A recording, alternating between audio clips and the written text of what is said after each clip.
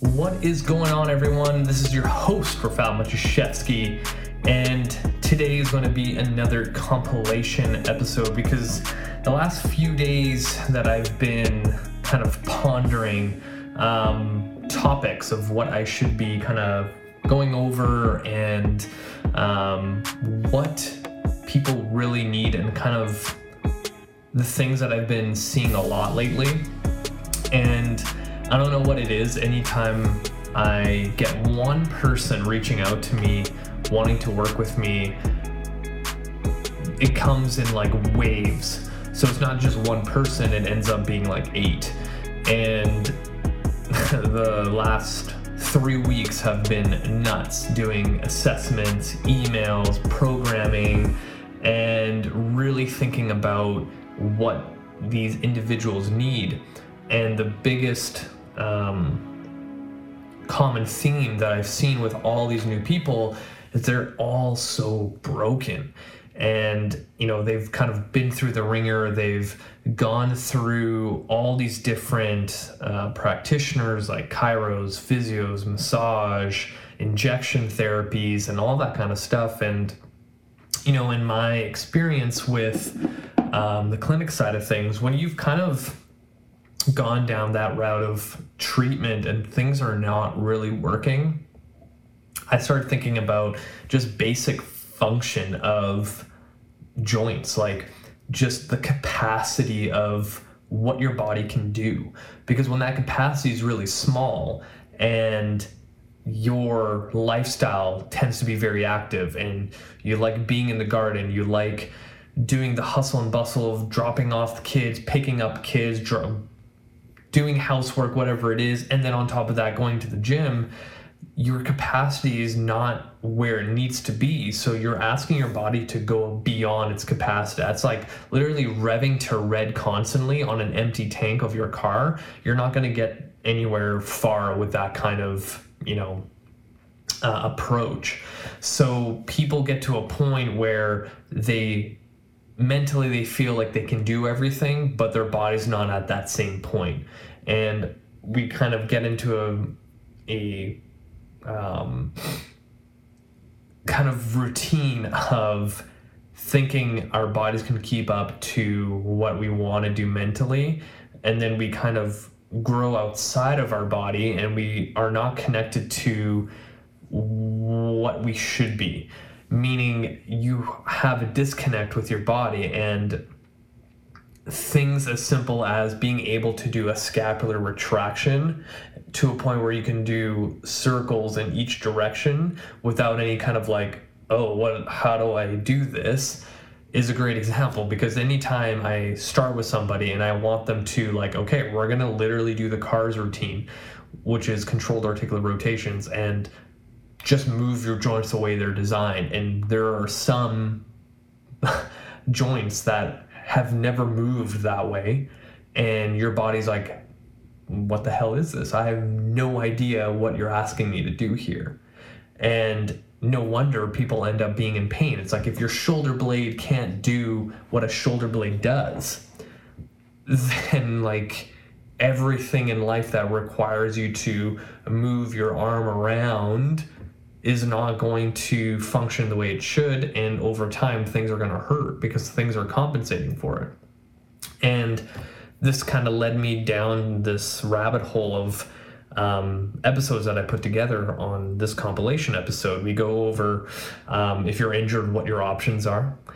We go over Kinstretch, which is like the basis of what I do with every single person, no matter what their goal is, because I will find a joint that's not functioning correctly, and that is literally the limiting factor to whatever goal you're aiming for, whether it's being able to tie your shoes without low back pain or you trying to deadlift 400 pounds, whatever it is. Like, I will find something in your functional range assessment that shows me why you're not getting to your goals.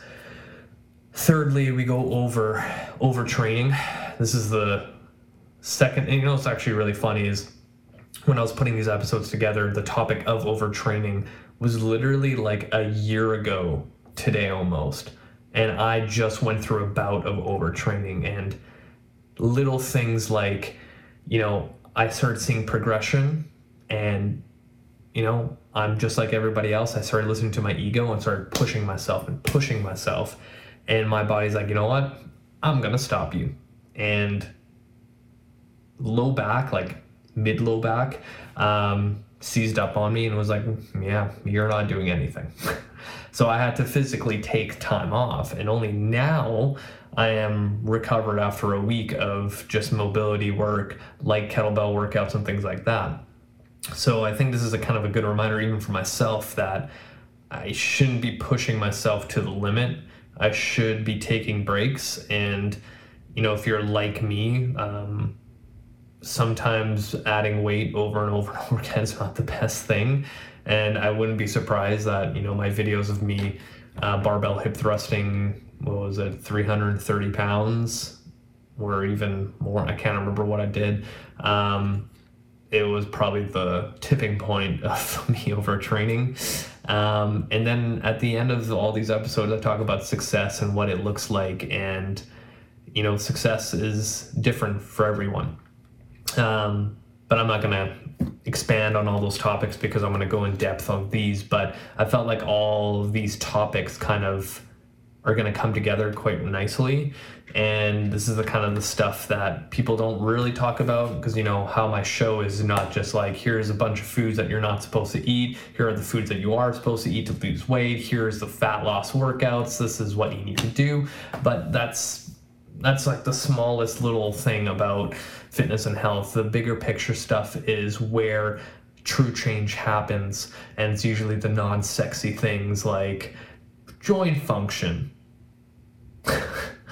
But it's one of those things where people don't care about, or they just don't think it's a big enough deal.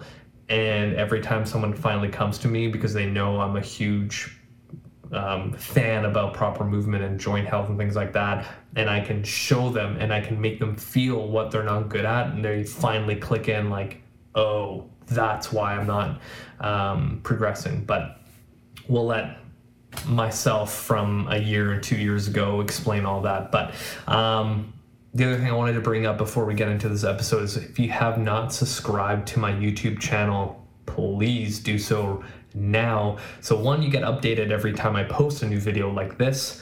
You get updated anytime I post a new exercise that I use for programming or whatever it is. And that's the other thing too, is like, my YouTube page is like a huge resource for fitness and health. Like, if you need a certain exercise, like if you need a tutorial, if you want me to do a tutorial, like, more than happy to do so. Like, I have, I think, close to 300 tutorials on exercises that I use all the time. I'm getting really close to 2,000 videos on my YouTube page. So 100% subscribe, like, leave a comment, like, all those little things help my channel grow and reach more people and more. I think I'm like 2 people away from 400 subscribers. So please, maybe you will be the number 400 that takes me over that little hump, and I kind of get into the next bracket of the algorithm of YouTube. But thank you all for supporting me, reaching out to me, leaving comments, DMing me on Instagram. Like, I love helping as many people as possible. So if you have a question, like, feel free to reach out. That's it for me. Let's get right into this episode. What's up, my podcast listeners? This is your host, Rafal Matuszewski, and I am pumped to be speaking with you today, or, if you guys are watching at home, so glad to have you see me in my dwelling. As you can tell, I am not in my workout space, so today's going to be more so of just a little chat, you and me just hanging back, and hopefully you're listening to this as you're driving into work and about to start your week. And for all those who literally listen to my podcast the moment I upload it, thank you, because it's so interesting to see, the moment I upload a new episode and an hour goes by and I go back and just refresh to see how many listens I get, and it's 44 people already listened to my episode. That's pretty fucking hardcore. You guys are so awesome, so thank you for that support. today what we're going to go into is the importance of joint health. But before we get into that, I'm going to make make the effort to kind of remind everyone that my new book, The Ironclad Body Training System, is taking shape quite a bit. I think I will be able to release it the first week of October, the way things are going. And, you know, if you haven't done so already, put your name down for my pre-sale list. So if you hit the show notes of this episode, I'll have like a Google form, and all you have to do is put your name, email down. And basically, when my book is ready, you are going to be able to get it before anyone else. So before I even have my entire, you know, launch and pre-sale and all that, the people that put their names down are going to get it first. And I'm still working out the details, but most likely I will have a physical copy and also the ebook version.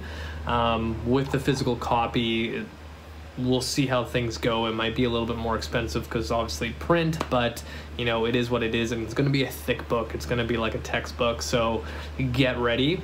And even as we speak right now, like, I'm editing videos, like tutorial videos for my book, and I think I have like 4 more tutorials, and I am like done filming, and I just have a couple more things I just need to like sprinkle in, and it's going to be done. So if you are one of those people who bought my first book, the second volume of this, like, think about that book, but like put it on steroids. Like, it's out of this world. It's going to be amazing.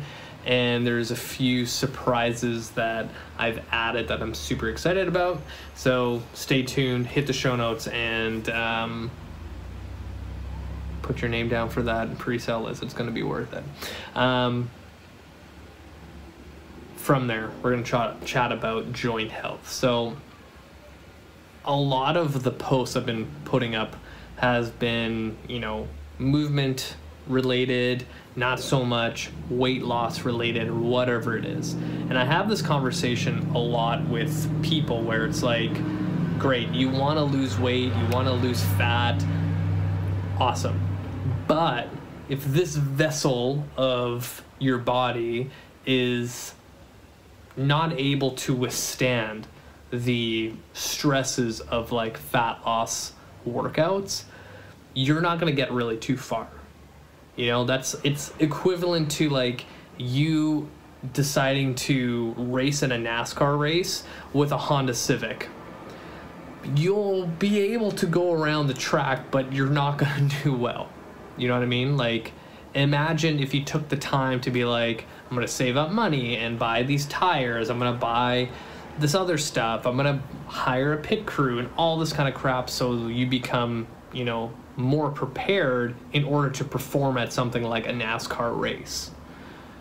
A lot of people, especially our general population people, where they get that motivation in the beginning to go, I want to start exercising, my friend's doing this class, I hired this trainer, there's this boot camp down the street, and you follow the program that they put out for everyone, and you start doing it, and you start noticing some aches and pains.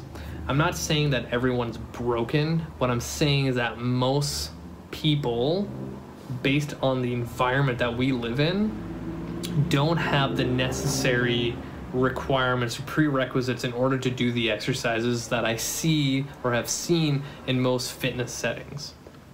That doesn't say that you have to stop exercise altogether because you're like, oh my god, my joints don't work. It's more so finding what exercises actually work for your joints. You know, like, I see in every program, like, online trainers do this all the time.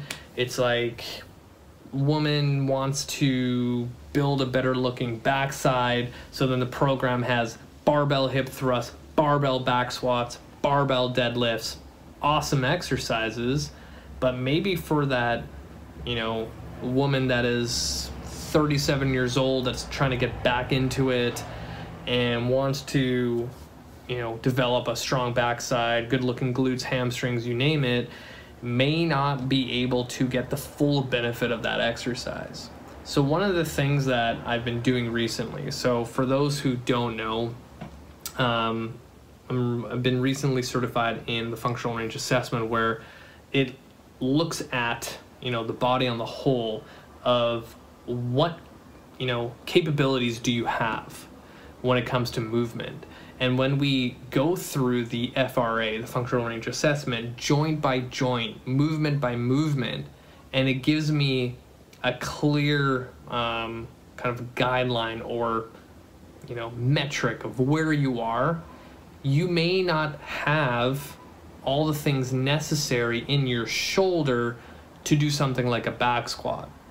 And for those people who haven't been following me for a while, your shoulder has a lot to do with something like the back squat, right? So now imagine this person that I did the FRA for, and I figured out that their left shoulder and right hip are like at 20% of what a shoulder and hip can do.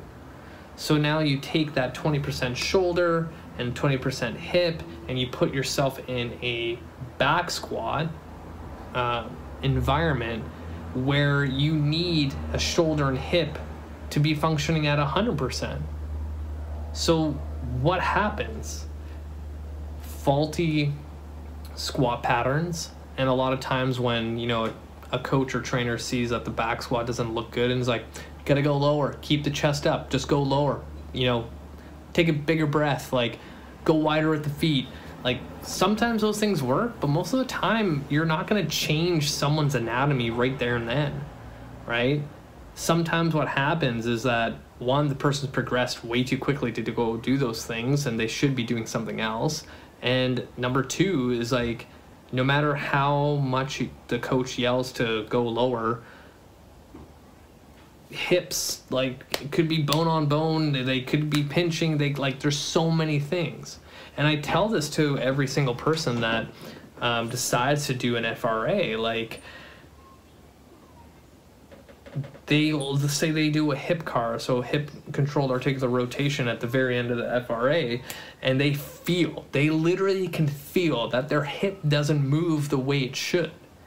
And then I go, okay, so out of 10 being like the best hip in the world, no issues, out of 10, where are we at with your hip? And a lot of times people are like 4, 5, and I'm like, okay, so we're at 4 out of 10. Your hip is at 40%.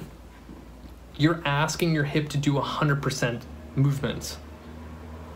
Something's going to give eventually, right? Something's not going to be happy over time.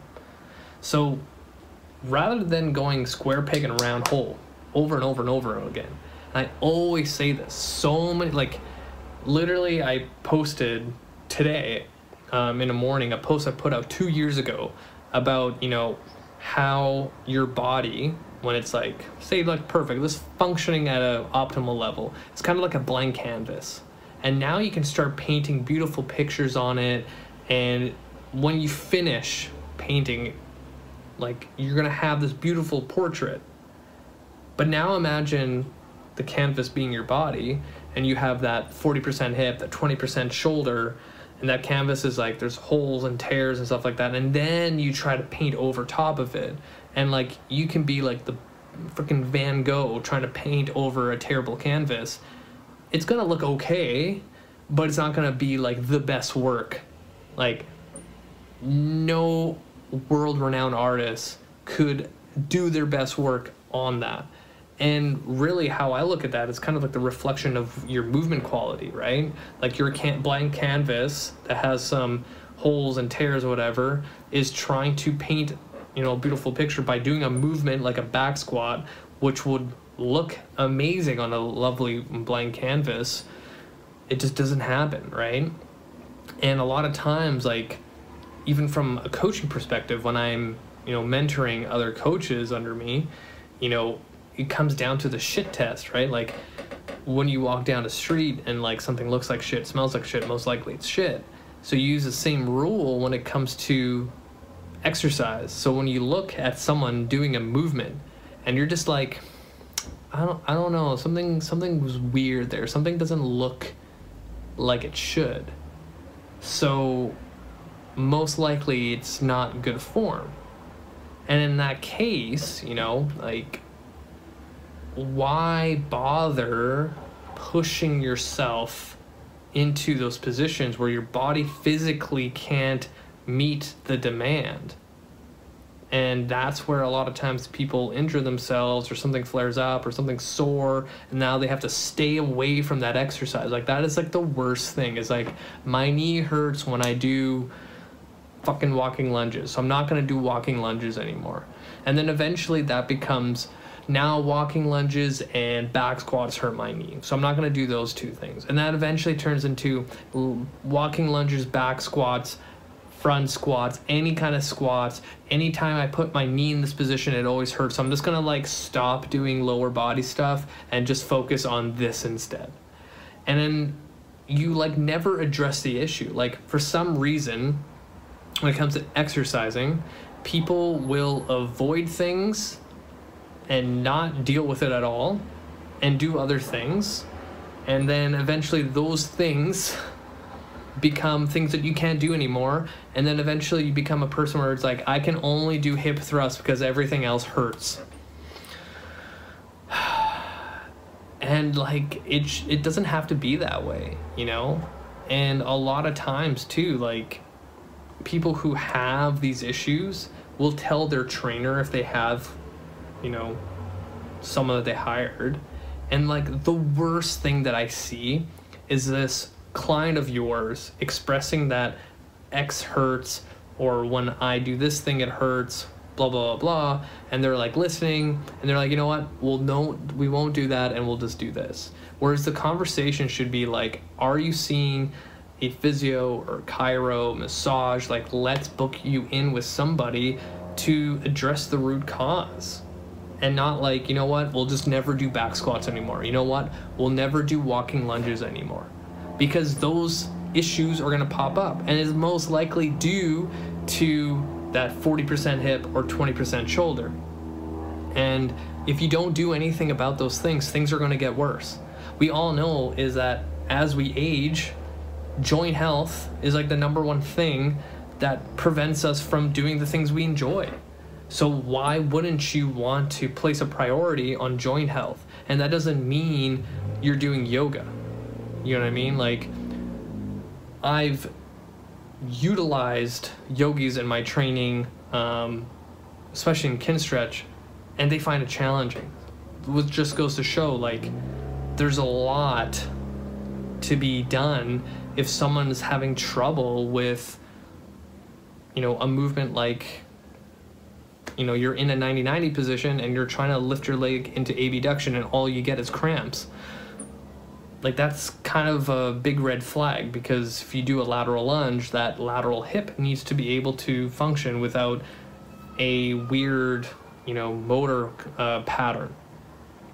Kind of going off the path. But the key thing here to understand is that if your joint doesn't work as a joint, you know, should, then if you decide to do something like a back squat, walking lunges, bench press, whatever it is, bad shit is going to happen. And I think now people are starting to understand that, you know, maybe I need to be able to move and feel better. And that's where I've kind of been seeing clients in the fitness industry kind of going towards, because they've kind of, you know, figured out that, and they've probably been through it so many times where they start exercising, something hurts, they go to physio, chiro, whatever, and they realize that, you know, my shoulder always does this thing when I do X, Y, and Z. So they're looking for other options. But here's the thing that I find super interesting is that, you know, every joint in your body, so like your neck, your shoulder, your knees, your ankles, your hips, the nerves that surround those joints, you know, they give you feedback, right? An example of this is like, say you tore your ACL. Like, right away, you fucking know you tore your ACL. There is an interesting thing when it comes to pain, where, say I like walk down the hall and like bump my forearm onto a table, like I'm like, oh, that like hurts. And essentially what happens when that, you know, external force hits my forearm to cause pain, that signal is sent to the spinal cord, it goes up to my brain, and the brain decides what to do. But for some interesting reason, when we tear a rotator cuff right into our shoulder, that pain signal does not go to our spinal cord first. It bypasses that and goes straight to the brain. And it's a quicker response. So now we have all these joints that are kind of placed in a hierarchy or like an organizational pattern of a system. And this is exactly what like the FRS company that has Kinstretch, FRC, FR Release, and FRA talk about. Like this system, we're like the joke that Dr. Andrew Spina says, like we're just like the nervous system and meat, and the nervous system dictates what the meat can do. So if our joints that are directly related to our nervous system right to the brain, then it would make sense that we should make sure that these joints are optimally, moving, grooving the way they should, because they have a huge influence on what the rest of our body can do. So if the joint doesn't have the health or integrity it needs to have, then what chance does the rest of your muscles have to perform something like the back squat? Probably very, very small. And when I put someone through the FRA and they can actively feel that their hips, their T-spine, their shoulders, their neck don't move the way they should, and it feels like a grind, it feels, like a challenge, like a lot of work, and people will say things like, holy crap, that felt like a workout. And I'm like, yeah, and you are going to this boot camp class or CrossFit or whatever it is, and you're constantly throwing your body into movement positions where you may not be ready for. Now, what I want people to understand is that you shouldn't just stop exercising. A lot of those movements can be scaled back and then find that variation where, you could do very, very well in. So I know that if I get somebody, I'm not going to fix your joints like that. Most of the time I don't have enough time to do something like that because tissue turnover takes a long, long time to, make it happen, right? Like if I had someone doing Kinstretch with me twice a week, in 6 months, that's where we could see a lot of change. But knowing that, I have to make, the decision that, the person also wants to lose weight and move and feel better. So I need to find exercises that can fill those holes, fill those gaps. And, I always kind of rag on the back squat, bench press, deadlift, because those are the ones that you always see all the fucking time, right? So another thing I wanted to bring up is people doing hip thrusts. Awesome exercise, but again, do you have the requirements to do that? Most likely not.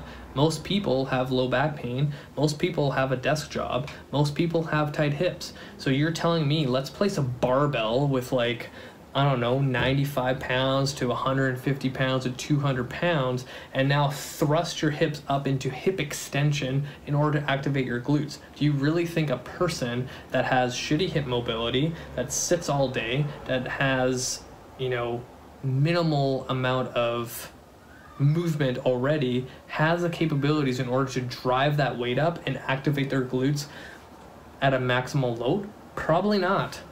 Probably not. Is there other ways to develop those glutes to get to the hip thrust, right? So a lot of times it's like you get that person that wants to have a better backside, you do the assessment and you're like, yeah, so every time you extend your hip, your low back goes. Every time you extend your hip, your hamstrings cramp. So why not learn how to do a glute bridge first? Let's get really good at glute bridges. So now I designed this program for a person where after 4 weeks, their glute bridge looks amazing. They're getting their glutes engaged. They feel it. they're moving better, they're feeling better, their low back's not hurting. It's like, okay, let's like progress it. Let's just do like a hip thrust with your shoulders on the bench, body weight. Let's keep going. Now you're doing that for 4 weeks, all good. Let's put a freaking sandbag on your hips. Let's go single leg. Let's now try the barbell, but not off a bench. Let's just do a barbell glute bridge. Like, those are the steps that people need to take, right? As a person that's exercising, if you're in a class setting and you see the program or whatever the coach decides for you to do, you should ask, like, is there an easier version? Because the answer is yes, there is always an easier version. Like, if someone wanted to back squat and they had zero business being there, let's maybe goblet squat, because usually that's the safer option. People can usually do a pretty decent goblet squat. And at what point do you like progress? Like, as you see that they are moving better and they can maintain a neutral spine and the knees track over to the toes and all that bullshit that people say that you should be doing when you squat, then it's like, let's just go heavier. You know, like, even for myself, like, I still goblet squat. Like, you know what's really challenging is if you decide to goblet squat with a 100-pound dumbbell. Like, that's fucking hard. I 100% would say that's a lot harder to do than a back squat with 135 with shitty form, right? Like, get more for what your workout is. A lot of us have not enough time in the week to fit in 3 hours a week of workouts. So if I'm going to do a barbell back squat with 135 that I can only do quarter squats because my body is not able to do that movement, and I'm just, you know, burning X amount of calories because I'm not getting enough muscle activation, compared to like I'm putting a 100-pound dumbbell in front here and I'm utilizing my entire core in order not to like drop forward, and then I'm squatting and I get a better depth, I have better muscle activation. Like, that's more bang for my buck. Like, why wouldn't I want to do that? That's the same thing that I do with my clients, is like, I do a really thorough assessment. I know where you're at, so now let's utilize those exercises with what you have found in the assessment, so then you get the most bang for your buck, right? Like, I have never had a client in my career where they had to take off time because they were injured. You know what I mean? Like, now imagine, and I've brought this up on my show so many times, that if you were able to have more time in the gym per year, you'd want that.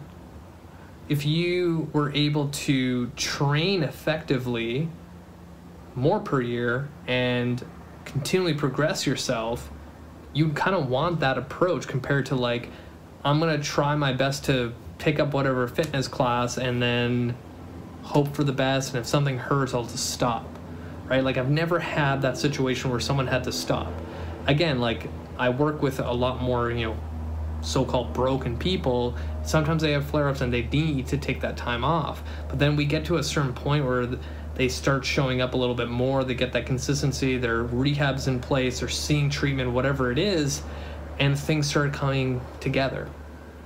But for the most part, general population people, they need to follow the right amount of exercises that, you know, their body's able to do, and a lot of times they just don't know, right? Like, this is why I believe that people need to hire a credible trainer to give them those options, because it's going to be really hard for you to figure that shit out on your own. And, you know, like, even investing just like your local trainer that you've researched to do a thorough assessment and give you ideas of what you should and shouldn't do. Like, every trainer should be able to do that, but not a lot are, which is the sad thing. But essentially, what I would love to see is like someone doing an assessment and the trainer going, here's all the exercises you should be doing, these are the ones you should stay away from right now, and here's options down the road if you decide to hire me, or here's some homework things like that. Like, those are the services that people need, you know? Like, I know a lot of people want to be independent while training, but you still need some help along the way. It's kind of like if I decided to do my own plumbing, like, sure, I can go on YouTube and read articles and go on Reddit and all that bullshit, but eventually, like, I'm going to end up spending more time, like, failing and eventually just hiring someone to do it, because down the road a pipe is going to burst and I'll be like, well, fuck, I don't know how to deal with this. I'm going to just hire somebody, and that would save a lot of time. Long story short, joint health and integrity should be your number one priority, then consistency, then your patient, then you'll see success. This is how I relate everything to fat loss, because joint health trumps all. If you don't have joint health, you'll end up doing that yo-yo up and down cycle throughout the entire year where you're training consistently, you have to stop. Training consistently, then you have to stop. So really, really think about that. If you need more help with this kind of stuff, like Kinstretch is where it's at. I would highly recommend you reach out to me to kind of get an idea. I literally have people that reach out to me to see if they can do an FRA or an assessment online, through Zoom. More than happy to do that with you to kind of give you some ideas. It's pretty interesting how people reach out for that, because now Zoom is like such a normal thing, and I want to help people move and feel better. So just think about it. Joint health overall, over everything. Seriously, if you don't have joint health, then you don't have movement. That's it for me, you guys. Thank you so much for listening. Thank you for the support. Hit the show notes. Add me on Facebook. Add me on Instagram. Subscribe to my YouTube channel, because I've been posting a lot of videos. So keep up to date. That's it for me, you guys. Until next time. What's up, my podcast listeners and all my viewers on YouTube? This is your host, Rafal Matuszewski, and I'm bringing back another amazing episode where I film it and put it on my YouTube page, as well as strip the audio, put it on my podcast. So for all those people listening, for this one, you don't really need to watch it, but if you want to see this beautiful mug, I highly recommend you hit the show notes and watch it. Before we get into the topic, because I always freaking forget, I'm going to do some shout outs for my top 3 most listened cities. So number 1, all the way in Texas, a city named Maypearl. So wanted to bring this up because within the last 24 hours, I've had over 900 people listen from the city of Maypearl. So shout out to everyone in Texas listening to my show. That's super cool. And then number 2, all the way in Australia, a city named Bowral. Hopefully I said that right. Probably butchering it. I'm terrible. I'm sorry. And then number 3 out in Ohio, the city of Columbus. Shout out to everyone in Ohio listening to my show. Super awesome. And the topic that we're going to get in today, kind of timely, because I recently got injured. I know. And it's never anything cool. Like, I think everyone who is listening to this or watching this, they understand that anytime they get injured, and because most of us don't play any kind of professional sport or even an amateur sport, it's never anything cool. So this is going to sound stupid, but essentially I was carrying my bag for work along with my lunch and my big ass water bottle and another giant bag in my other arm, and trying to maneuver down on the garage, and I rotated pretty quickly and my whole back on the right side seized up, and I basically fell to the ground and looked like a fool. And that was Friday morning, and today is Sunday afternoon, and I'm still pretty fucked up. But what we're going to talk about in this episode is what you should do in these situations and what options you have, since I have quite the extensive background in rehab. So maybe what I'll do in this episode is kind of showcase what I did personally, and what things you guys should do if you ever find yourself in a situation where you go to pick up, laundry off the floor and your whole fucking back gives out. Or again, you roll your ankle hiking or walking on the sidewalk, or you pull your groin because you slipped on wet grass, or I don't know, but something. So to kind of begin, what we need to understand first is some like terminology. And the biggest thing that we need to understand with something like an injury is what the hell is an injury, right? So in the realm of the rehab world, people will kind of argue or challenge each other on what the main definition of an injury is. And honestly, I think all and everyone would pretty much agree that an injury is when an external force goes into your tissue and it's more than what the tissue can withstand, and it exceeds the threshold, and then your body tells you to fuck right off, and now you either have a tear, you have a spasm, a pull, whatever it could be, right? So I think that is kind of the foundation and groundwork we need to start off with before we kind of get into the nitty gritty. So really simply, injury is external load going into the tissue can't withstand it, and now it has a tear, it has a pull, a strain, inflammation, and all that jazz. So to kind of start this off, I'll kind of go through my story of what happened and what I needed to do. So I've had this happen, a similar feeling, where one section, like if I had to be really specific, it's like right side, kind of where the rib cage starts, and it's one of those things like if you like poke it, it's not that sore unless you like really dig in there. That's where it is sore, but you know, like I can flex my entire spine, no problem, no pain. Rotation left to right sucks terribly. I can't really extend. You know, like when I got into work, thank God that I work with chiropractors, so I got treatment right off the bat.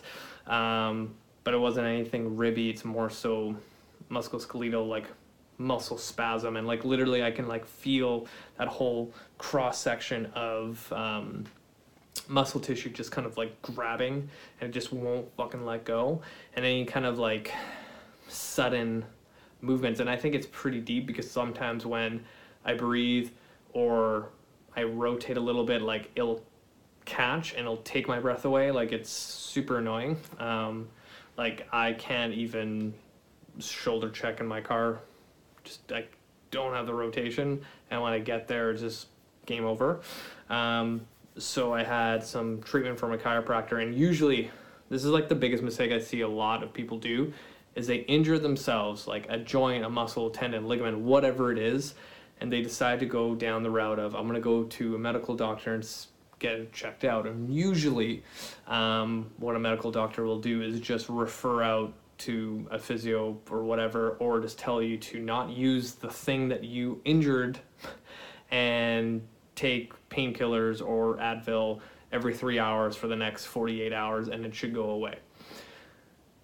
And there's a lot of wrong in that, right? And I think a lot of people, they don't understand is like, you know, they'll say roll their ankle and they're like, oh, you know, it's going to be fine. Like in a couple days, I'm going to be able to put weight on it. And then by like next week, I'll be able to go start running again or whatever it is. And like, yeah, you can do the time thing. Like rest is definitely part of the rehab process, but honestly, it's kind of in that early acute stage where there's a lot of inflammation. It's like, yeah, there's no way you're going to be moving your ankle if you hurt your ankle. And the biggest mistake that people do is resting it too much, and then it becomes really stiff. Because what happens is like how we were talking earlier, when the load exceeds the amount of like the threshold that your tissue can handle, you know, your tissue breaks apart, and now during that inflammation stage, everything's trying to repair itself. And if you don't have proper inputs to all the at a cellular level to fix whatever you damaged, then you know the cells are just going to throw fucking fibroblasts everywhere to heal everything up, but not in an intentional way. It's not going to lay down the groundwork with a thought process behind it. And what happens is that tissue becomes like dumb tissue, and it gets like all crinkly and stiff, and now you're going to lose a lot of range of motion, and it's just going to get tighter and tighter and tighter and tighter if you never address it. So really, when it comes to an injury, like the first 48 hours, maybe probably, you know, the first 72 hours are critical on regaining your strength and mobility where it was before. A lot of people just go down the path of like, I'm just going to rest it, let it do its thing, I'm going to take some painkillers, and like I'm good to go. but down the line, it's going to show up again. And, you know, another good example personally was mine. When I was in high school, I was skateboarding a lot. Like, I did a lot of skateboarding, and my body took a toll. So if you think about the nature of the sport of skateboarding, if you were going off, 10 sets of stairs, and you're landing, like, you're taking a lot of impact into your joints, so like knees and ankles, big time, take a huge beating. Both of my ankles are fucked, to a point where like my right ankle, the talus bone actually sits forward a little bit. So when I say squat, I will feel that ankle like I'm kind of hitting a wall, like it's almost like a bone on bone thing.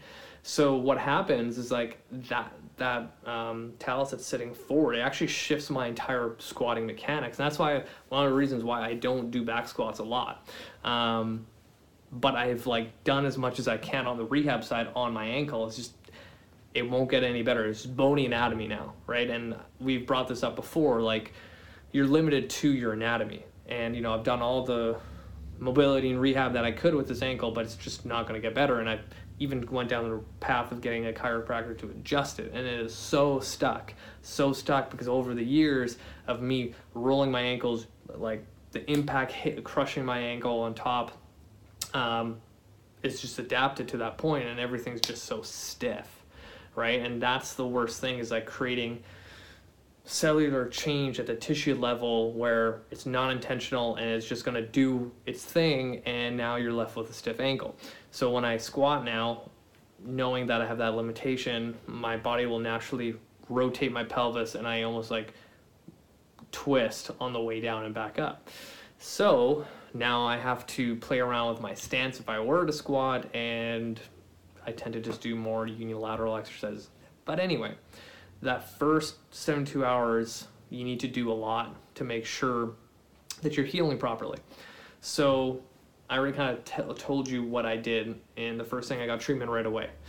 One, to like figure out what it is, like who knows, I could have like slipped a disc at that area. I could have it could have been a lot worse, but it's honestly just a muscle spasm and it's just gripping super, super hard.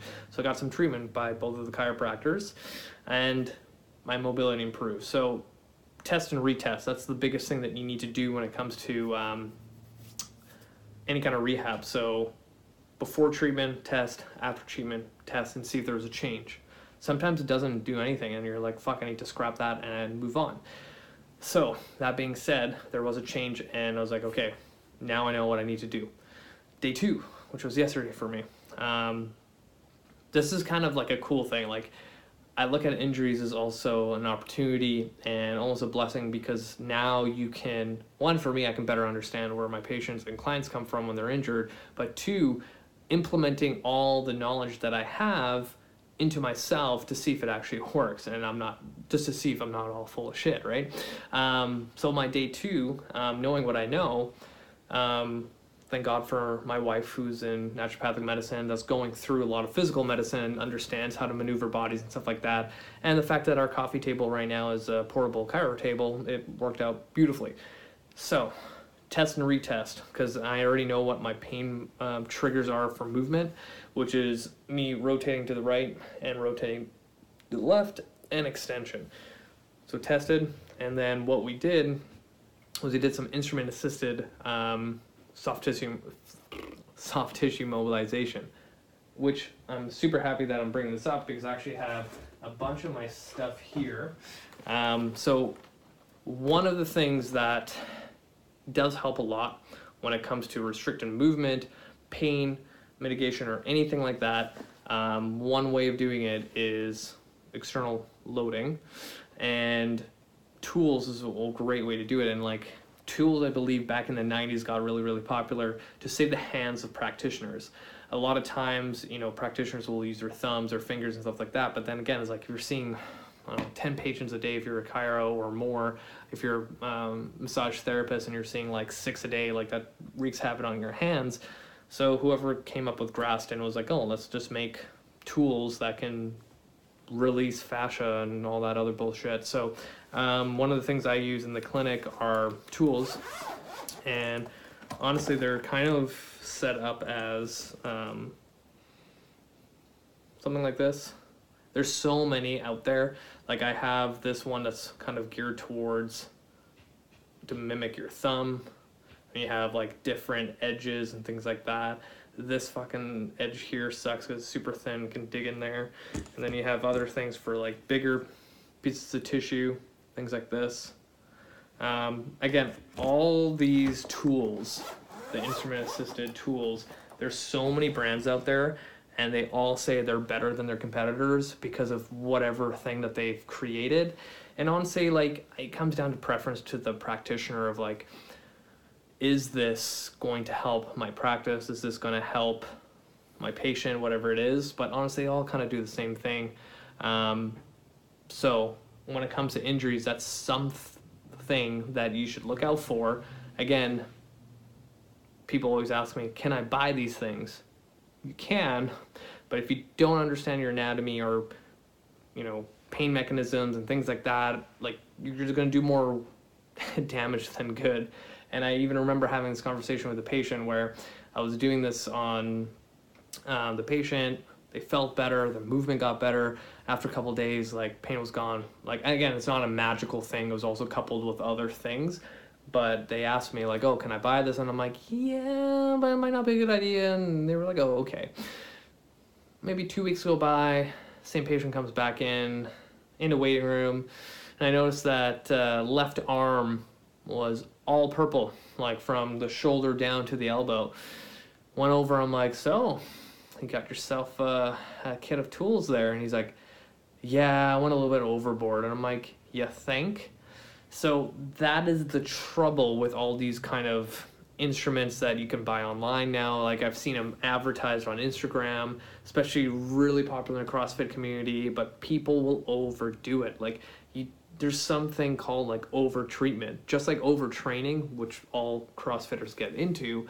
There's the same rule applies for over treatment. So you don't want to overload it. You know, like a 2-hour massage is not better than a 1-hour massage if your nervous system can't adapt to it or your tissues can't adapt to it. You know what I mean? It's like the least amount of load or external stimulus that you need to have change from. You know what I mean? So started with that, with my back. Got blood flow in there, and essentially what it does is, like, as you slide back and forth, there's friction between the skin and the fascial layer underneath. As you're blading back and forth, you're creating heat and blood flow to the area. And now we have friction and slide a little bit between the skin and the fascia that might be all bunched up and, you know, tight in air quotes. And that allows a little bit more movement, again, more blood flow to the area, more white blood cells, things like that. Things are repairing. So that was my first kind of attack.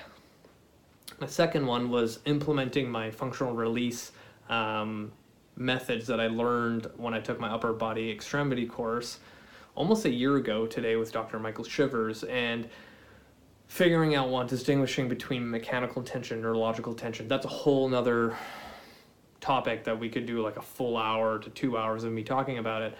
But you can actually see my certification for that right now. What that means is with FR release, it's more intentional, and we're putting, again, that external stimulus into the tissue to influence change of all those little muscle cells that are responsible for rebuilding the tissue. So I had my wife basically find those painful spots, dig her thumb in. Now, it's almost similar to ART, but that's a whole nother thing, which is another treatment modality that a lot of good physios and chiros use for pain, injury, whatever it is. So any kind of hands-on tissue manipulation is going to do wonders for a soft tissue injury like I'm having. So the FR release techniques, we started using that, adding more movement, and like a huge advocate of movement. That's the other thing, is like a lot of times when people get injured, they don't want to do anything. They just rest it. But now you're stiffening things up. So knowing what painful patterns I had, I'm going to try to add in my rotation, pain-free, of course, and again, throwing in extension patterns. So the next thing I did, because if we're looking at a muscle spasm, and I know that a lot of stuff comes down to fascia and tissue. We did a lot of cupping. So I, in the clinic, use quite a bit of cups. These ones that I use right now are rock pods, so they're built for movement. They also come in different sizes. Right? So we put a bunch on my back and added cat-cows and T-spine rotations with those on. And, you know, when we tested after, all those pathways of left-right rotation, right rotation, and extension all improved. So we're on the right track. So the big thing with cupping, if you look at the nature of it, it's literally a suction cup. And if you think about our fascial layers on top of each other, when we put a cup in it, literally lifts the skin. Now we have more movement because of less friction between the fascial layers. So now we're also adding blood flow to the area once again, just like the instrument assisted when we were blading. And again, with all the nerve endings that are very, very close to the spine, now I'm letting the nerves kind of settle down, because if I have an injury around close to the spine on a muscular level, then all the nerves that come out of the spinal cord off to the side, they're definitely being compressed and sending more pain signals and telling my brain not to let me rotate past a certain point, or I'm going to send pain signals. So having those nerves kind of settle down for a little bit are going to help tremendously. So when it comes to cupping, that is another way, an option for treatment. And a lot of people, they don't know what, you know, instrument assisted soft tissue mobilization is, or cupping, or anything like that.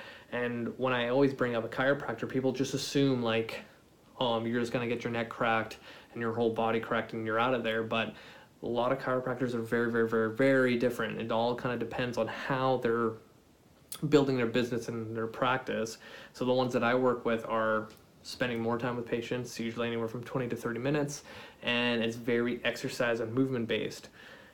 So when it comes to these kind of modalities, both chiropractors use them. It is more education to get under your belt, and some chiros don't choose to do it. Some physios don't even do it. So it really depends on finding the right person. But if you are looking for a more holistic approach to injury prevention and treatment, then these are the things that your practitioner should be doing or trying.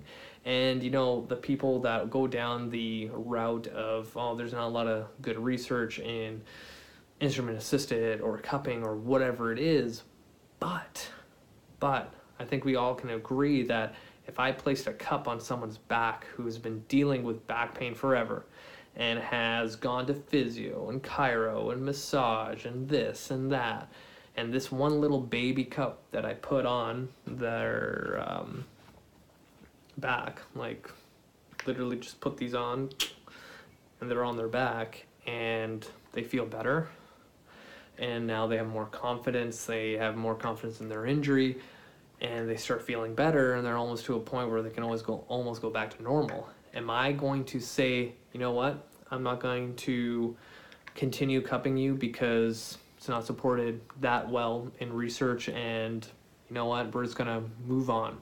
Like, that's kind of stupid. You know, like, there is something called the placebo effect, which is like can be up towards 70% effective, right? So it's one of those things, like, why not? Right? If the end goal is to make someone feel better, it doesn't matter what you do, right? Some people, even, like, you'll read stories that people have like back pain for years and they go see some guru out and whatever, and it's more of a spiritual healing process, and, you know, after a weekend the person's like, I don't have back pain anymore.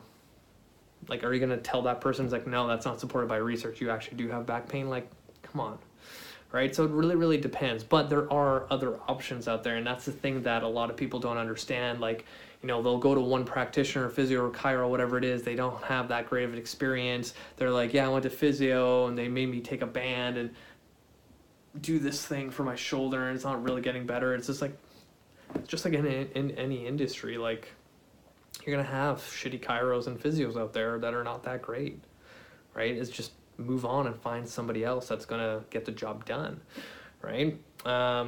So today's my day 3 right now.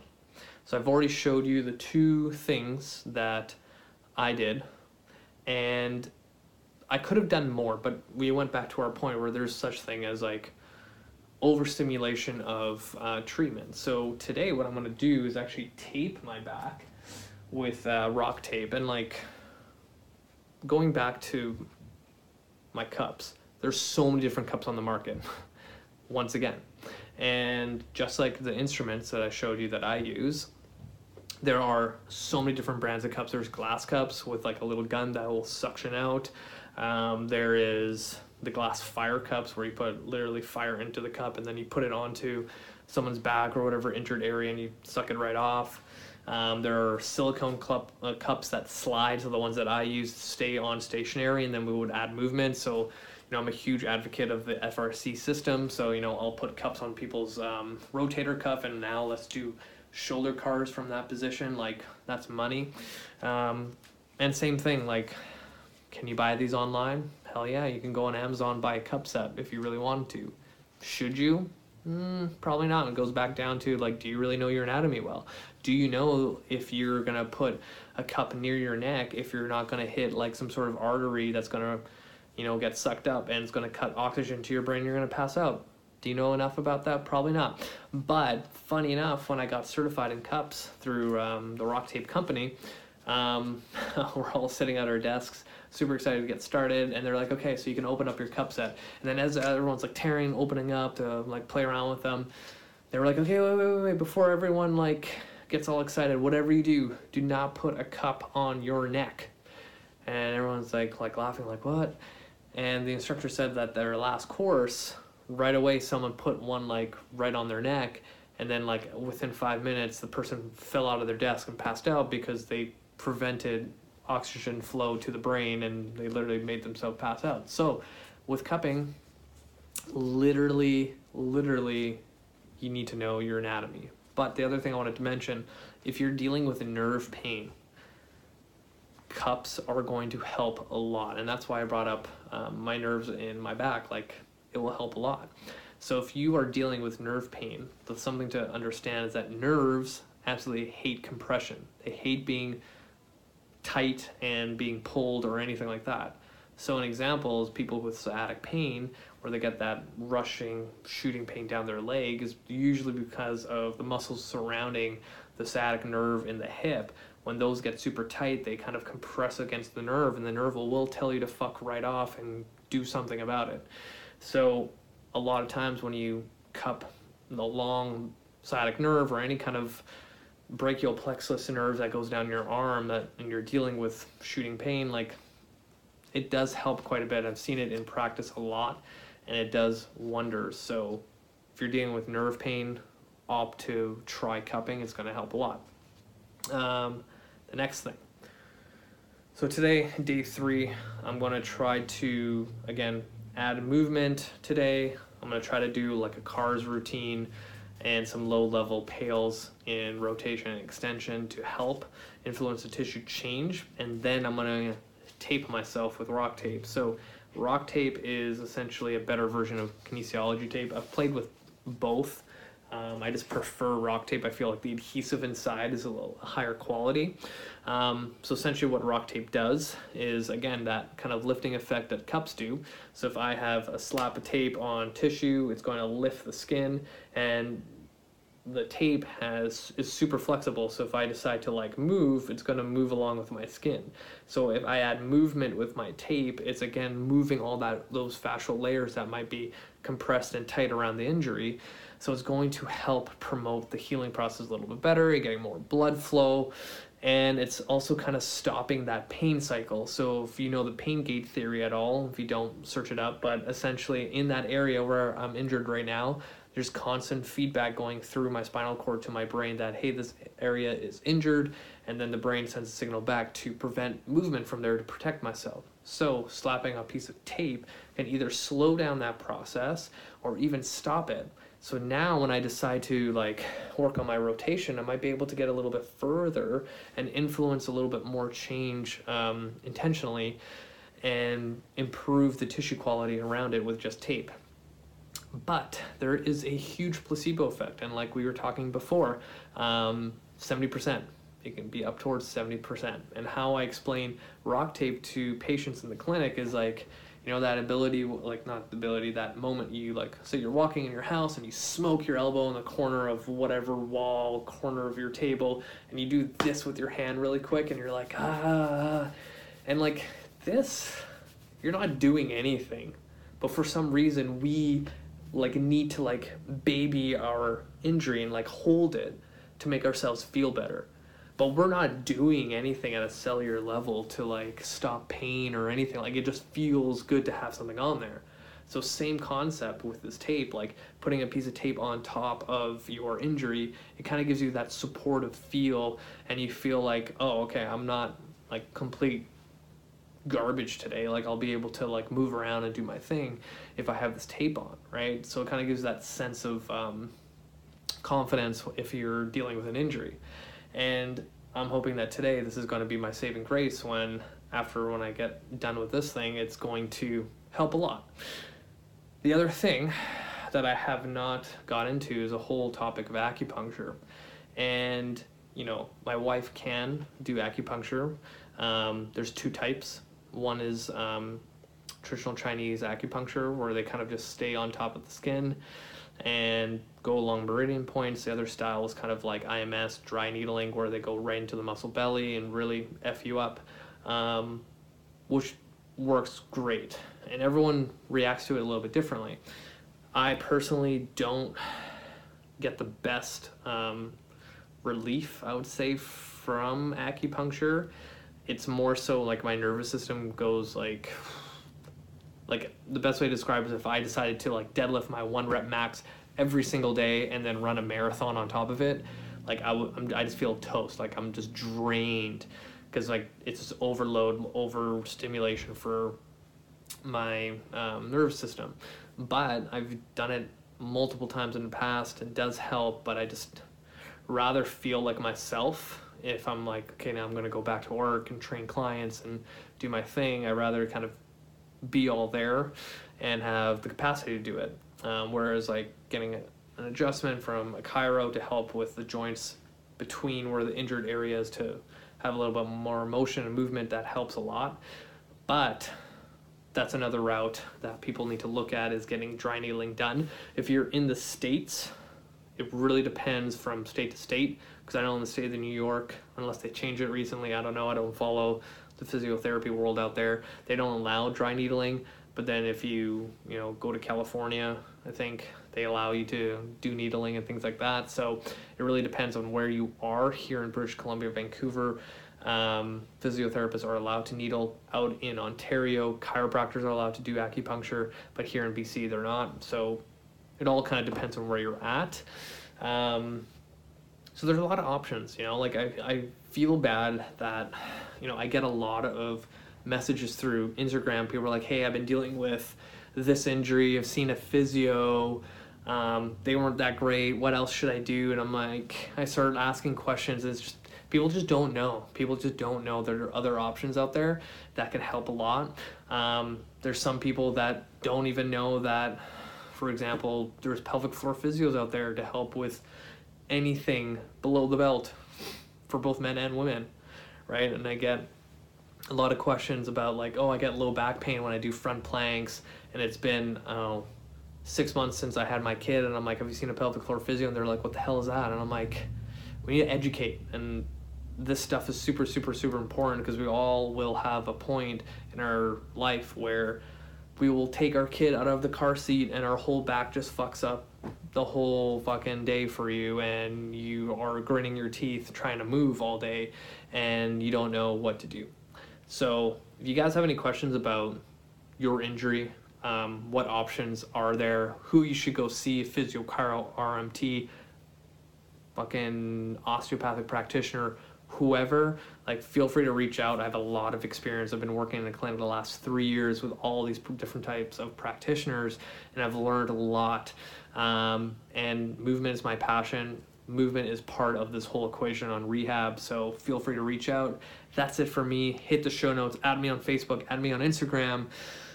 All those watching, make sure you subscribe. You guys have been listening, and like, I think the last couple times I told you guys to subscribe, I'm getting a lot of you doing it because I post a lot. I have a lot of great content on there, and I want to thank everyone watching my YouTube stuff. Like, it's been crazy to see how fast it's been growing.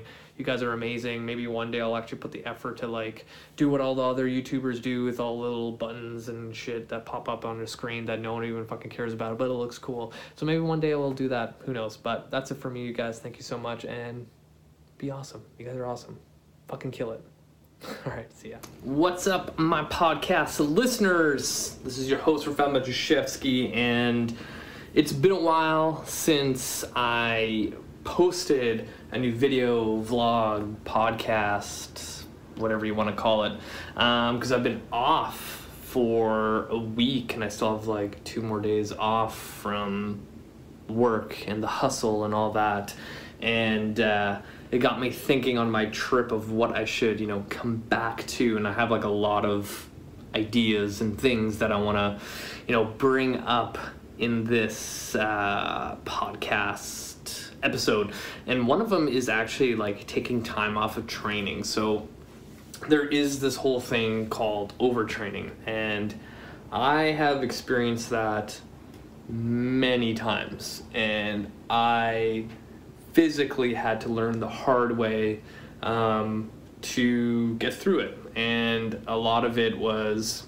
injury, pulling things, getting sore in areas where you're not supposed to, and it's kind of like our body's natural way of like, telling us to slow down. And this only happens when you get to like a certain point of training, like training frequency. And I'm trying to think the last time where I kind of felt overtrained, and it was probably at least maybe 5 months ago, and literally was like, and I think a lot of people have this experience too, where when in the clinic setting especially, is like when people come into the clinic and they're like, oh, I've like pulled my back, and then we ask like, well, what happened? And they're like, I bent over to grab my kid and my entire back went out. And that's not overtraining, but it kind of is, and let me explain why. So the definition of overtraining is like, say you're training like 7 days a week, you haven't taken a break, every workout you're literally trying to like increase your weights, try to run a little bit further or faster, or go longer on your bike because it's summer and it's nice out, or whatever it is, and you're not actually giving your body enough time to actually recover. And a lot of those people, like those gym goers or even trainers that literally train every single day, and it's just part of their life, and you realize that you go an entire year of training nonstop, and something will go that will stop you. And for me, it's like I usually like pull something in my back, my shoulder starts hurting for random reasons, or I get really, really, really tired and feel like absolute shit. So now, and then on top of that, if someone is, training for long periods of time and they have a super stressful job, like double whammy, like you're not gonna last. So I would say this last 2 years, I've been paying attention to my volume personally, like very closely.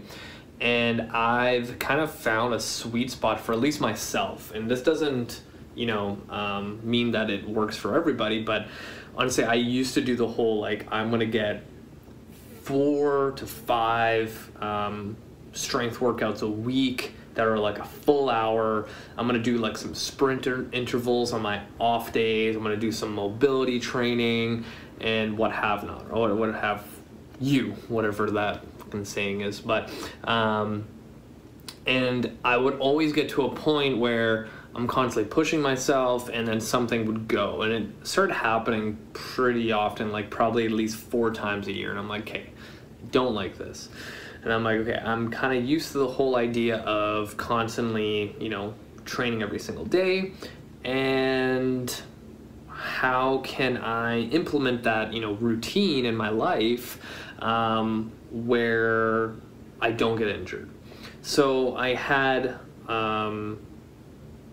created this new routine ever since COVID happened, where, especially in the beginning when COVID kind of shut everything down, I was in a position where I was working like non-fucking stop to ensure that my business would survive, like my brick and mortar business of the gym and the clinic. So I was spending a lot of time on my computer, changing everything online and just going to the facility every single day.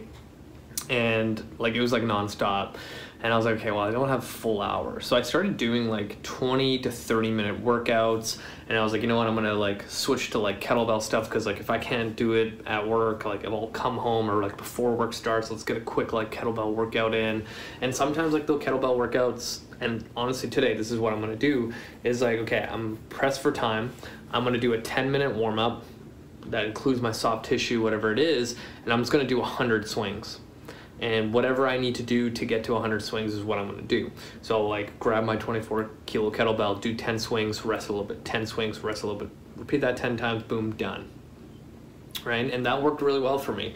And I started doing that and I was like, you know what, I feel pretty good. Like, sometimes when you get those workouts in and you're like, okay, a full hour, I have to do all this stuff.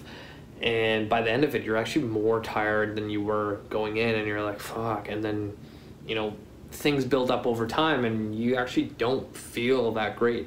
And when I started doing these shorter workouts, I kind of found a rhythm to it. And I was like, okay, I feel pretty good doing, 4 to 5 kettlebell workouts a week, doing my kin stretch. That's like 40 to 45 minutes.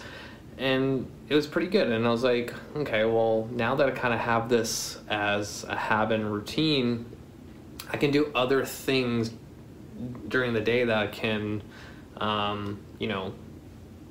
keep me active and things like that. And a thing I started doing is, even during like the winter months, I really enjoyed like first thing in the morning, taking my dog out for a walk, without my phone and everything like that, just to kind of clear my head, get some ideas for projects, kind of like work out problems that I may be facing in my business, how I can, contribute differently in relationships or whatever it is, like a lot of good thoughts and ideas and problem solving, because this day and age we have like no time to be with our own thoughts and like think about stuff. And honestly, I think that's one of the biggest issues we face right now, is because we don't have time. Like, ask yourself, when was the last time you had like 1 minute where you're not looking at your phone, you don't have something playing in front of you, when you're not stimulated whatsoever, and you're just like in your head thinking about stuff? Like, probably hasn't happened in a very, very, very long time. So, so I ended up getting into a habit of like walking like 3 kilometers every single day with my dog. And I was like, oh, that's, pretty good. Like getting like a 30-minute walk with my dog every single day. And then the other nice thing is like I have a spin bike at home, and, if I need to throw in like an extra 20 minutes on the spin bike, I can do intervals, I can do a recovery thing, and that's kind of been my routine. So like literally my week consists of like 4 20 to 30 minute workouts with a kettlebell, or like literally like one of my days is because like I like deadlifting ever since I posted maybe again 5 months ago, just to see, because I haven't deadlifted forever. Maybe video, I had a video I posted 5 months ago of the trap bar deadlift, and I did 285 I think for a couple reps, and I was like, oh, like I haven't deadlifted in 2 years. That's a pretty good strength to hold on to, and all I've been doing is like 20 to 30 minute workouts and walking. So I was like, it would be kind of cool to get back into deadlifting. And the last 12 weeks, I literally have 1 day a week where I just do the trap bar deadlift. I literally do like 6 sets of 2 or 3 reps, and I, have my percentages for it, and do my warm-up, and it's like a 20-minute workout, and that's it. And then I do 2 Kinstretch workouts for myself, and then that's it. Like that has been working for me. So with overtraining, when I used to do that a lot, my body would physically tell me to stop. And things like pulling my back would happen, and it's like my body's way of telling me, like, you need to slow down. And if you don't slow down, I'm going to physically force you to slow down. And that is like literally the worst feeling, because it's like you have this small little like tweak, and you're like, the rest of my body feels good, but I physically can't do what I used to do because of this stupid little thing. And, when it comes to just patients coming in, like I was mentioning earlier about, I reached down to go grab something, and, I pulled my back. And, it isn't a case kind of like overtraining, but it's just that the stress that their body's able to take is very low. That threshold's really, really, really low. So any repetitive motion bending over, that threshold's lower, so they go do that, and their body gives out, and they're like, F you. So kind of similar to overtraining, right? You reach your threshold of how much volume of training and stress you can take, and your body tells you to, like, well, I'm going to tell you to stop.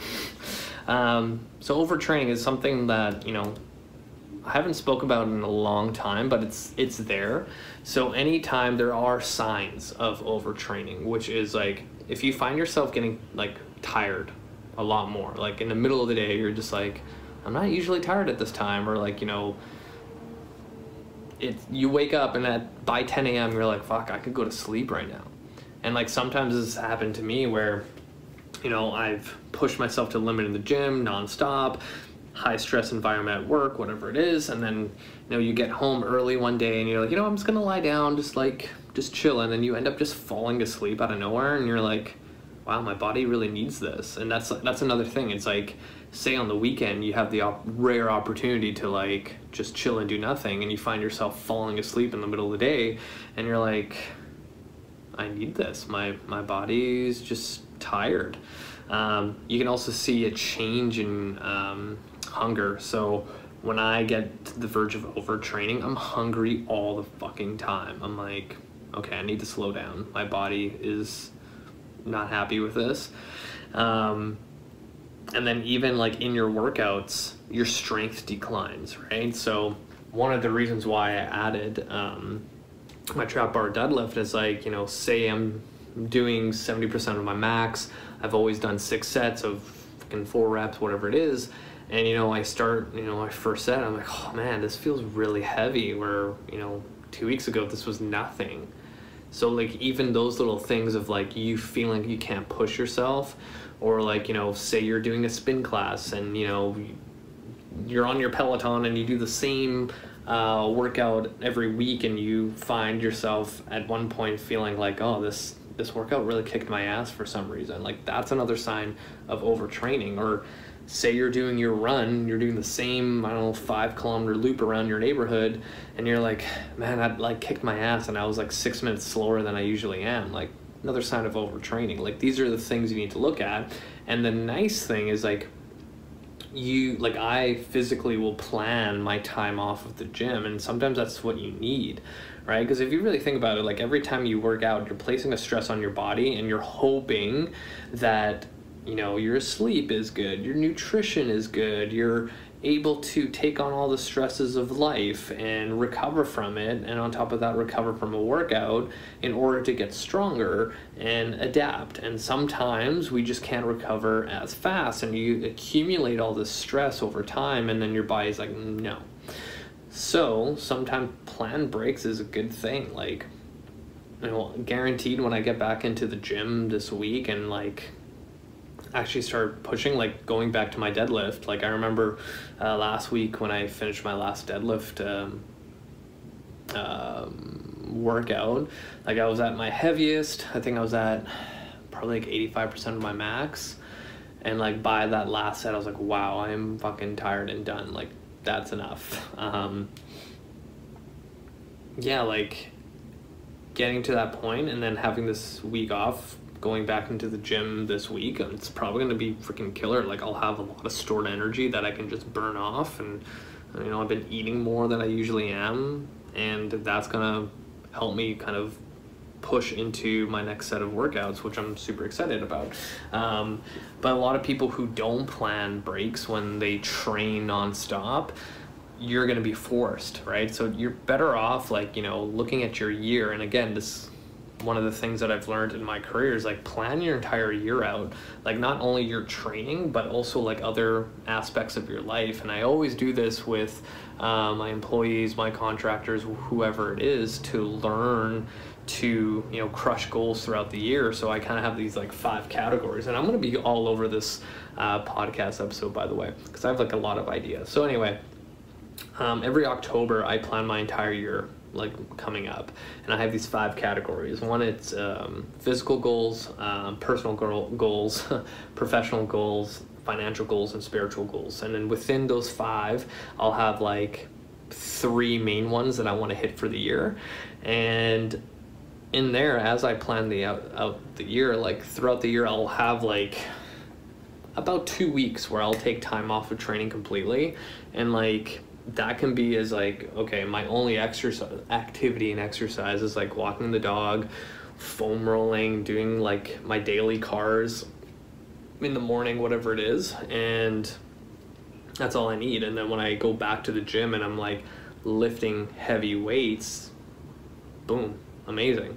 And again, like people getting worried about like, oh, I'm gonna lose all my, you know, gains, I'm gonna like gain a lot of weight and everything. It's like, it's 1 week out of the entire year of you being consistent. Like at no time ever on the history of this planet, someone exercising for a week made them leaner and made them lose a bunch of weight. Like that never happens. So it won't happen in the reverse, where if you don't train for a week and you're consistent all year round, you're not going to gain like 10 pounds and you're not going to lose all your strength. Like that's physically impossible. If you did that for a month, yeah, hell yeah, you're going to lose quite a bit of strength and gain weight if you're inactive. But a week is not going to do any damage. So that being said, like something to think about when it comes to your training, like plan breaks. And if you're planning an entire year, like, you know, if you know that in the summer you're going to go away for camping or whatever it is, or you're going to go visit a city, and, you know, now that travel's going to be coming back, like you can plan those things, right? Like for me, the next like time off of training is going to be when I go to Disneyland in November. But again, like my activity is going to be walking all the fucking time, and it might not sound like a lot, but you know, last time when I went to Disney, like we were there from open till close. So literally either at 7 a.m. or 8 a.m. until fucking midnight, walking nonstop. And you know, I think we averaged about 10 kilometers every single day walking. Like that's quite a bit, and I wouldn't have the time or energy to get any other training in. So that's kind of like my time off from training. And when I came back, same thing. I was like, oh fuck yeah, I feel good. So overtraining, one thing. The other thing I wanted to bring up is like people that are not training consistently every single day of the week, and they're like, you know, the 2 to 3 times a week of weight training, whatever it is, and then you take time off. Again, it's not going to kill you to take that time off, but you kind of want to stay active. Like you don't want to just, you know, sit around and drink and eat nonstop. You want to find something active. So if you're on a trip somewhere, like, I don't know, you go to fucking Hawaii, like go for a hike, like go do something, go swimming, go whatever, just stay active. Try not to, you know, fall into that whole idea of like, oh, I'm just gonna sit my ass on the beach and drink nonstop. Like move a little bit, move. Like even if it's like you're at a resort in Mexico and you wake up early for some reason because you're still on freaking your time to wake up for work, like walk around the resort a couple times, go grab a cup of coffee, and then boom, whenever it's time to drink, start drinking, whatever, who cares? But it takes time to like train on vacation. It took me a long time to kind of get there, but I think it's like as my, I guess, career kind of fell in line a little bit easier for myself and I was in full control of my schedule, when it came to vacation time, I was like, yeah, I should get a workout in or two. But again, it took a long time and everyone's a little bit different, but that's a whole nother story. The other topic I wanted to get into is, and I've brought this up once, I believe, on my show where I talked about like the power of Kinstretch. And, ever since I got my functional range assessment certification, I've been having a lot of people reach out to me online, in person, to get that done and start doing Kinstretch, because the last, I guess, year I've been posting a lot about true mobility training, true flexibility, and learning what that actually means and how to maintain long-lasting joint health and long-lasting flexibility. And I think it was back in October where I did my first like what is Kinstretch video, and maybe I'll link that in the show notes if you wanted to watch it. So the big thing that I've been seeing is that people want to move and feel better more than anything right now. Like before I was always getting a lot of people where they're like, oh, I just want to lose weight and like I just want to start training and lifting heavy and whatever it is, and that's all great and good, but like sometimes you need to focus and prioritize your mobility and joint health. And I think more than ever right now, people are just broken. People are sore, people are stiff from sitting all day, especially since COVID started with everyone working from home. People don't have proper setups for their desks. People are working out of their beds for like 3 hours until moving onto the couch because like they don't even have an office space or whatever it was, or like maybe they did have an office space before, but then they had kids and a dog and like fucking an iguana in the corner or whatever it is, a fish tank, and kind of just took over your space, and you're literally kind of all over the place when it comes to for work. But I think the big thing now that I see in this industry is people want their joints to feel better, because they have figured out that if I can't move my shoulder like this without pain, why am I going to the gym and like doing an upper body workout and things hurting and I have to stop and I can only do lower body? It's not the best. So when people go through the FRA, which is an abbreviation for the functional range assessment with me, people start asking a lot of questions like, okay, with all this information, like, what do you do with it? Like, how does a Kinstretch workout and work and differ from like yoga and any other stretching routine? And really, like, I look at it as the gold standard. Like everything that the FRC, FRS, Kinstretch, whatever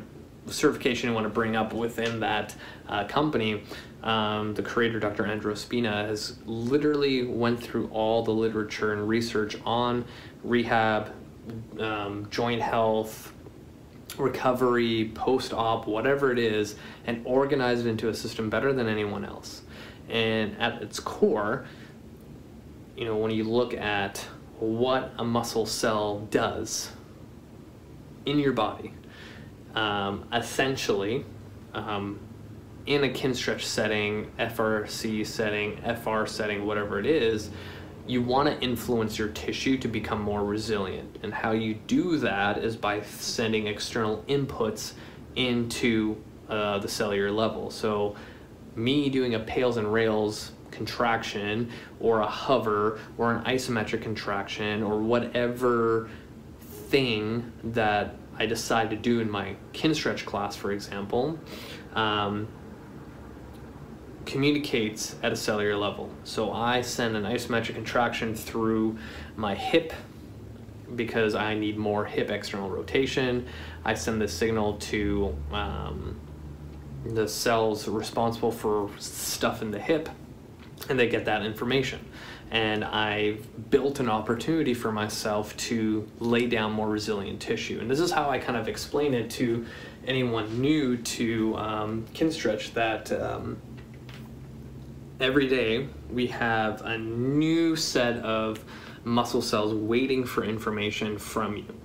So we have a couple options. We can wake up, have that opportunity, decide to go sit in our car for an hour, drive to our office, sit down for 8 hours, and then go back into our car and fight off traffic for another hour and sit down, and then go to our dinner table, sit for an hour, and then go onto the couch and sit for a couple hours watching whatever show, Loki, which is amazing, by the way, and then go back to sleep. So that entire day we've been influencing at a cellular level that, hey, all you need to do is be really efficient at keeping me in a seated position. And your muscle cells go, okay, let's lay down some tissue and kind of neurological and mechanical tightness to keep you there. Or I can get into a 90-90 position with my hips, influence at a cellular level to stay loose and more limber, whatever term you want to use, and then challenge that new acquired range by doing active range liftoffs, hovers, any other implement you can think of from that whole FRS system.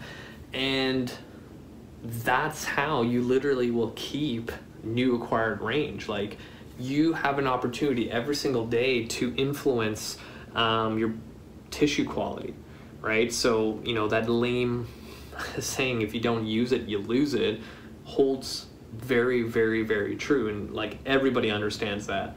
Yeah, when I don't exercise and move, everything feels stiff and tight.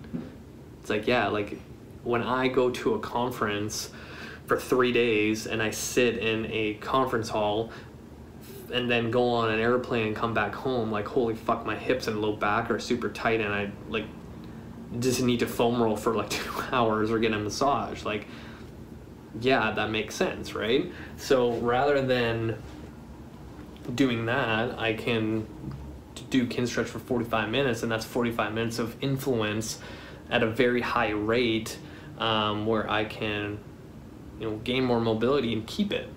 And kind of the difference too, when people ask, well, what's the difference with yoga? Yoga, you get flexible in a linear path. So say I am doing Warrior 2 and I do Warrior 2 the same every single class, I get really efficient at Warrior 2. But say with my arms being out and I want to rotate this way, I'm not allowed to do that because that's not how a Warrior 2 looks like. So Kinstretch will make you mobile and strong in multiple different planes of motion. Like, I want more hip external rotation, but I can achieve that in like 100 different ways depending on how I position my body, right? And then on top of that, getting into a stretch position for hip external rotation, I can add an active component. A lot of yoga is very passive if you're holding a pose for X amount of time and then you move on. I'm not bashing yoga, it's a different training mechanism, but when it comes to protecting you from injury, Kinstretch and its principles is your best bet. So an example is, say I had a baseball pitcher and they tore their rotator cuff in a shoulder abducted position with external rotation. It's in my best interest to get that athlete, patient, in the position that they got injured in and make them as strong as fucking possible in there. So, say they tore the rotator cuff and their, active range is like far back there. Because when you see baseball pitchers, like, they can externally rotate their shoulder like no tomorrow. So say their range is here. Now I've got to get them back to where they were. So now I need to get them stronger in all these positions until they get back to this position here where they can actually throw. So that's one example. Another example is, say you have, and I use this all the time explaining Kinstretch, say you have someone that's a soccer player and they're on the field, but it rained the night before and game's first thing in the morning and the grass is super wet and you're playing the game and you go to cut and your whole foot slides on the grass because it's super wet and you pull a groin. But how do I prevent something like that?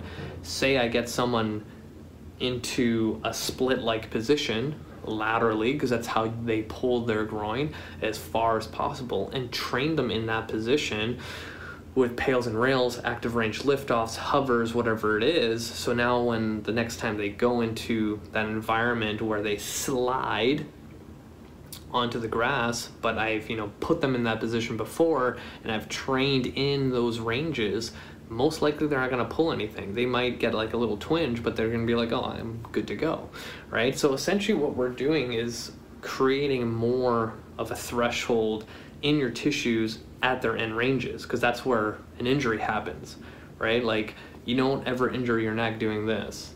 It's going to be here at one point and then like going too far, right? So if you look at a definition of what an injury is when enough of an external force enters the tissue and the tissue can't handle that external force and then something breaks, right? So, me doing this to my arm won't break the bones in my forearm because the force, like, I'm used to that amount of force. But say you drop a fucking boulder on my thing, like, maybe it won't break, but I might fracture it or, puncture my skin, whatever it is, right? But same thing, like if I wanted to, say if I was a NFL lineman or D-end, and one of the things that can happen on the outside of the play is like grabbing another player to bring him down, and the motion is this. So like from an FRS perspective, I should take this football player in a position where they would get into this, and if they have a freaking running back going this way and I don't want my entire arm to like explode off, I could literally get into a wall or like put a ball against a pillar and hold and isometrically contract in all these different positions as hard as possible to ensure that when that load happens, that force as I'm coming through, my arm's okay, right? So like you're literally bulletproofing your body for any kind of external load that may happen. And this is the beauty of Kinstretch, is that there's so many variable movements that our body does, and because we're all one unit, we can play along with that anatomy and become more resilient. So that's kind of a long-winded answer of like what I explain to people, because when I do a elevator pitch, it's like it's stretching on steroids, but really what it is, it's like you're bulletproofing your body for anything. And I think now a lot of people want to feel better rather than like, I want to get as strong as possible and lose weight, right? Like those are the byproducts of training properly, right? But I think now a lot of people just want to move and feel better from what I've been seeing, what I've been hearing. So I think I'm going to end it there, because I have a lot that I can talk about, and we're already at 33 minutes, and I think people, toleration for long videos is kind of around this point in time. But thanks for watching, thanks for listening. Hit the show notes, add me on Facebook, add me on Instagram, and give me a 5-star review on my podcast. If you're listening on iTunes, Spotify, Stitcher Radio, SoundCloud, whatever it is, make sure you leave a review. Subscribe to my YouTube channel. You guys have been listening again, so thank you. So hit the show notes and subscribe to my YouTube channel so you get a notification anytime I upload something new. And thank you so much, you guys. This is amazing that this podcast has been going on this long. I think I'm coming up to my 5-year anniversary for this podcast, which is super cool. You guys are amazing. Thank you for the support. Until next time.